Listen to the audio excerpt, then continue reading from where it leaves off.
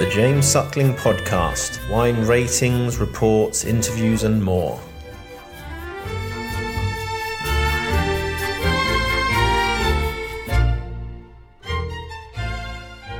Hi, I'm Chris Hermann. How are you? Hi, Chris. I'm Claire. Good. How are you?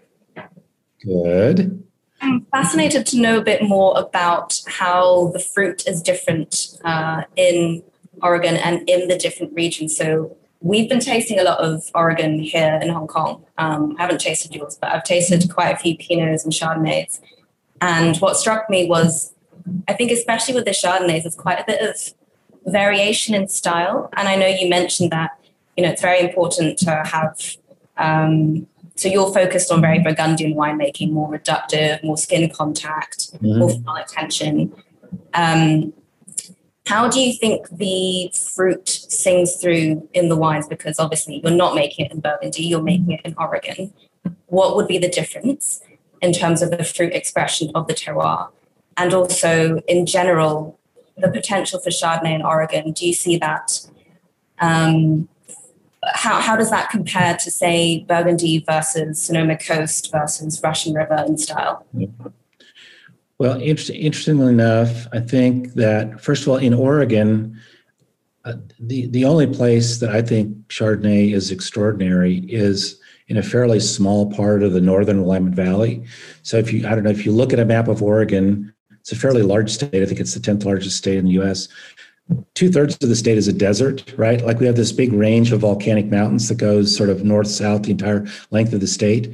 So 2/3 of the state is desert, so you're not going to grow anything over there. There's a Cabernet region that's quite nice along the Washington border, but for Chardonnay, it's way too warm. And in the Willamette Valley itself, which is about 120 miles long north-south and about 50 miles wide east-west, it's really this area, probably, if you look at a map, about 30 or 35 miles south of Portland is where it really begins. And you have, an area that's got very varied and interesting topography, but the ultimate critical factor is its super cool climate. So we had a crazy heat wave a couple of weeks ago, which was totally unprecedented. But normally, like today is a typical day. It's in the 70s all day long. It'll get down into the low 50s at night, so you have a nice diurnal swing. We're very close to the Pacific Ocean. The Pacific Ocean is very cold off the coast of Oregon. So every night we're getting very cool breezes coming off, which is maintaining the freshness of the acidity. And in the northern Willamette Valley, there's an area called the Van Duzer Corridor. It's a funny name. And it's basically a cut in the Coast Range, which separates the Willamette Valley from the coast. And the Old Amity Hills, which is where we get our best Chardonnays, lies directly east of that cut. And so over the course, the growing season here is roughly 100 to 105 days for Chardonnay and Pinot Noir. And during that time, almost every day, you get these around 3 o'clock in the afternoon, this stream of fog and very cool air coming in off the Pacific.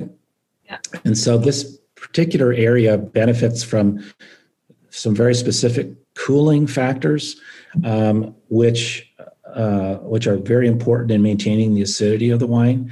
And also there are a number of really interesting sort of topographical features which are very reminiscent of Burgundy. And the Old Amity Hills are a good example. They run up to about 300 or 400 meters, and there's probably a 20-mile long area of beautiful east-facing slope, and we're getting most of our Chardonnay fruit at about 500 feet to 600 feet in elevation on directly east-facing slopes. So they don't get any of the hot afternoon sun. Here, our hottest time of the day is from 4 to 6 p.m. in the afternoon. Right. And so those east-facing slopes are cool. They're always benefiting from that cool breeze. All of that maintains natural acidity, which is the absolute single most important component of making great Chardonnay. So it's funny because we have a Burgundy project, I'm more aware of what's going on there than I would be otherwise. And what's been interesting to see, of course, now is apart from the terrible frost in April, you've seen generally warming climate. So, our 18, 19, and 20 Burgundies are starting to look and feel and taste a lot like wines from Sonoma because the temperatures are really rising and are quite high. And the problem with that is, and this is the difference too between the Sonoma Chardonnays and Pinots and ours, is that the intensity of the sun. So Sonoma is about 500 miles south of where we are. So that's the difference between Paris and North Africa. So that gave you some sense of the difference in climate and the intensity of the sun. And so both Pinot Noir and Chardonnay are relatively delicate fruit. And so we have a microclimate here that is really ideally suited to producing sort of the Pinot and Chardonnay that has the most beautiful acidity along with elegance. And we have tannins that are fine. And even the Chardonnay, what's important for us is to be extracting those tannins from the skins to give the wine structure. But again, it's not harsh, and that's all about sort of the cool climate. And remember, that was the thesis that these people had when they came up from California, was that going 500 miles further north would actually make a big difference. People in California at the time didn't think so. They thought it would be too cool and rainy up here, but it's really turned out to be the case that they really had the correct assessment in terms of the climate and the impact it would have on the fruit. So what I see is Burgundian fruit and Sonoma coast fruit is has moved into fruit that is definitely grown in a warmer climate than here. And so you're seeing earlier ripening there, and you're seeing, because of that earlier ripening, the flavor profile is not as elegant and as engaging because it's had a faster physiological ripening. And then you just can't retain the acidity when you have the sort of pronounced warmth that we see in those areas. Now in Burgundy, it's less dramatic than in Sonoma or Napa, but I've been going down there my whole life, basically looking at the wine producing regions. And the university, the winemaking school there at UC Davis, I forget the name of the professor, but there's a professor who came up, I think it was maybe Winkler or something, came up with this idea that there are five temperature zones, from the coolest, which is zone 1, to the warmest, which is like North Africa.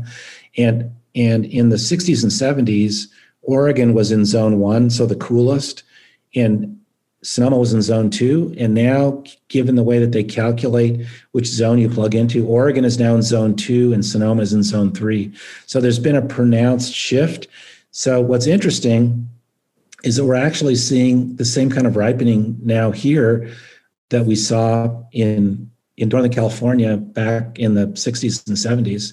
And yet, because we're farther north, we have even better natural acidity. The other thing that we have that's so important is that we're so far north that during the growing season, we have really an amazingly wonderful long day of daylight. So it'll get light about 5:30 in the morning and stay light until 9:30 at night. So you have this very long day with lower temperatures, but a lot of exposure to gentle sun. All of this is really, again, promoting the development of fruit that is ideal for elegant, balanced Chardonnay in particular, but also Pinot Noir. And are you worried about global warming? And obviously, as you said, now Oregon is similar to what Sonoma was in the 60s. Right. Yeah. No, it's happening. And I mean, certainly a big change from, say, 30 years ago is where people are planting. So now more and more just planting on east-facing slopes, and of course, ever higher in elevation. So whereas in the 1980s and early 90s, no one would have probably planted normally above 500 or 600 feet. Now people are planting at 1,000 feet, at 1,100 feet, directly in response to the warming. Now the problem is that that's now sort of now we're sort of reaching the highest elevations you can in the Willamette Valley. Although what we'll see is people will start planting in the foothills of the Cascades at higher elevation. So there'll be sort of a slow drift upward in elevation. But there's no question that it is going to be a problem. And so we're actually looking at buying an old farm and planting a vineyard here in the next year or two. And when we do, we've already decided we're going to do several blocks of Cabernet and Merlot and Zinfandel, so that 30, 40, 50 years from now, when the temperature has increased quite a bit, we'll have some nice old vine Cabernet to make wine from. That's very forward thinking, which you have to do, yes. But for now, we're actually in an absolutely wonderful sweet spot because it's warm enough that the Chardonnay in particular ripens in a way that it's never ripened before. It's not overripe by any means, and you can tell it for the levels that we're picking at, and you'll tell when you eventually taste the wine. But it's actually a beautiful sweet spot now where it's warm enough that we're getting the full physiological ripening we want and the phenolics, the tannins in the skins, and yet it's still sufficiently acidic, and we don't have to do any adding of. I mean, that's the one thing. If you taste a lot of Chardonnay from Northern California, you're just tasting tartaric acid in practically every bottle, and I can't stand that. And it actually, I don't like the taste. It's just very uncomfortable. But we don't have to do any tartaric acid additions here because we have so much natural acidity, and that's a huge advantage of Oregon. I mean, I'm not bashing California. I love California. I like drinking California wines, but it's completely clear to anybody who's paying attention or wants to think about it that the Chardonnays, the great Chardonnay brands, people say, oh, why should I buy your wine? I can buy Marcus Center, I can buy Aubert, and I can buy this. And I'm like, well, fine, go ahead and buy them. But it's a completely different drinking experience. And it's really a matter of what you want. And if you want freshness, tension, then you're not going to find it really. Well, there's one exception. I don't know if you've tasted the wines from Ceritas. It's a small producer in Sonoma, Ceritas. Really beautiful wines. I don't know how they do it, but their Chardonnays are still remarkably fresh. But to me, that's really the big difference between California and Oregon right now is that we're able to ripen in a way we couldn't, but we're still yet so unripe compared to California that the wines have this tension that's just so absolutely wonderful. Yeah. And in your opinion, what are the best regions for Chardonnay and Pinot Noir? I know you mentioned Willamette. You also have Chardonnay from Chehalem as well.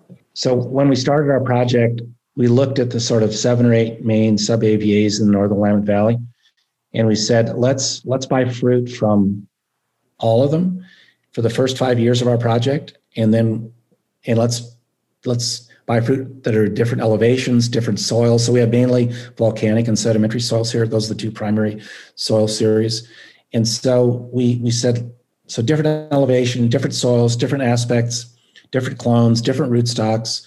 And we're going to sort of systematically kind of, pick our way across and ferment our way across the northern Willamette Valley. And so we looked in Chehalem Mountain. That's a little bit north of where we are here in Carlton. We're in the Amel Carlton AVA. We bought fruit from here. We bought fruit from the Dundee Hills. We bought fruit from the McMinnville AVA. We bought fruit from Yola Amity Hills. Those are sort of the principal AVAs that we were looking at.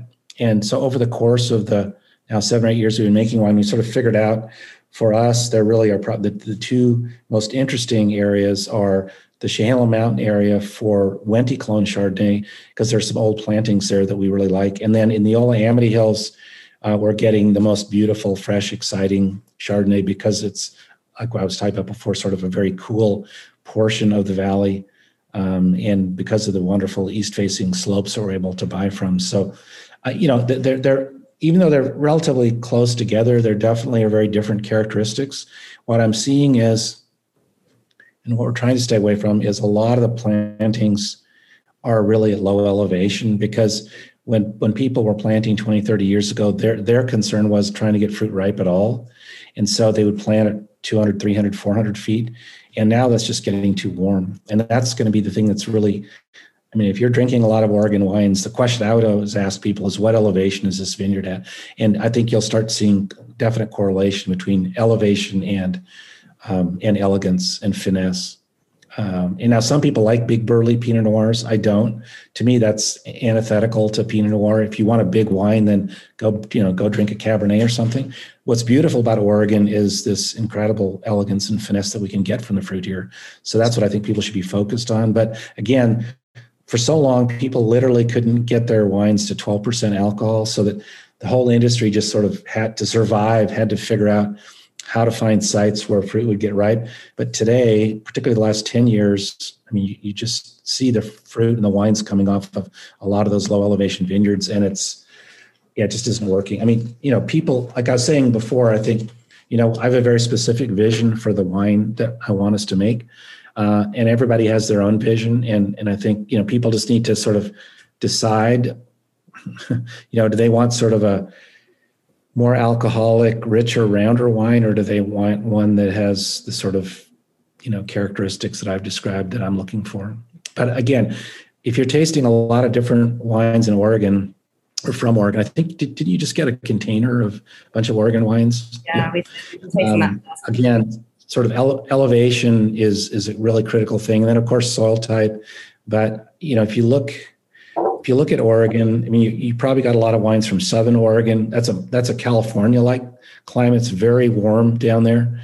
And then in the Gorge, which is the Columbia River, which is the border between Oregon and Washington, it's a beautiful area. But a lot of the wine is coming from the east side of the mountains, and that's a very warm desert climate. So I think you'll immediately see huge differences based on that. And then within the Willamette Valley itself, the southern part of the valley is actually quite a bit warmer than the northern part where we are. And that, again, I think the wines from down there definitely usually have a more broader, rounder sort of mouthfeel and impression, and less, sort of nuanced, fine textures, just because it is just warm enough. So where I grew up, which is about midway in the Willamette Valley, that's the area where it starts to get noticeably warmer as you go south. And I think in general, you will rarely see really exceptional wine coming out of the southern half of the valley, just because of that difference in acidity and difference in freshness of the fruit. All right. Well, nice meeting you and talking to you. Great. And like thank you so much for your time, Chris. Yeah. If you think of anything, let me know. Happy to follow up if you have any other questions. I will do. Thanks again. Pleasure. Have a good evening over there. You too. Thanks so much. Thank you. Bye. Bye.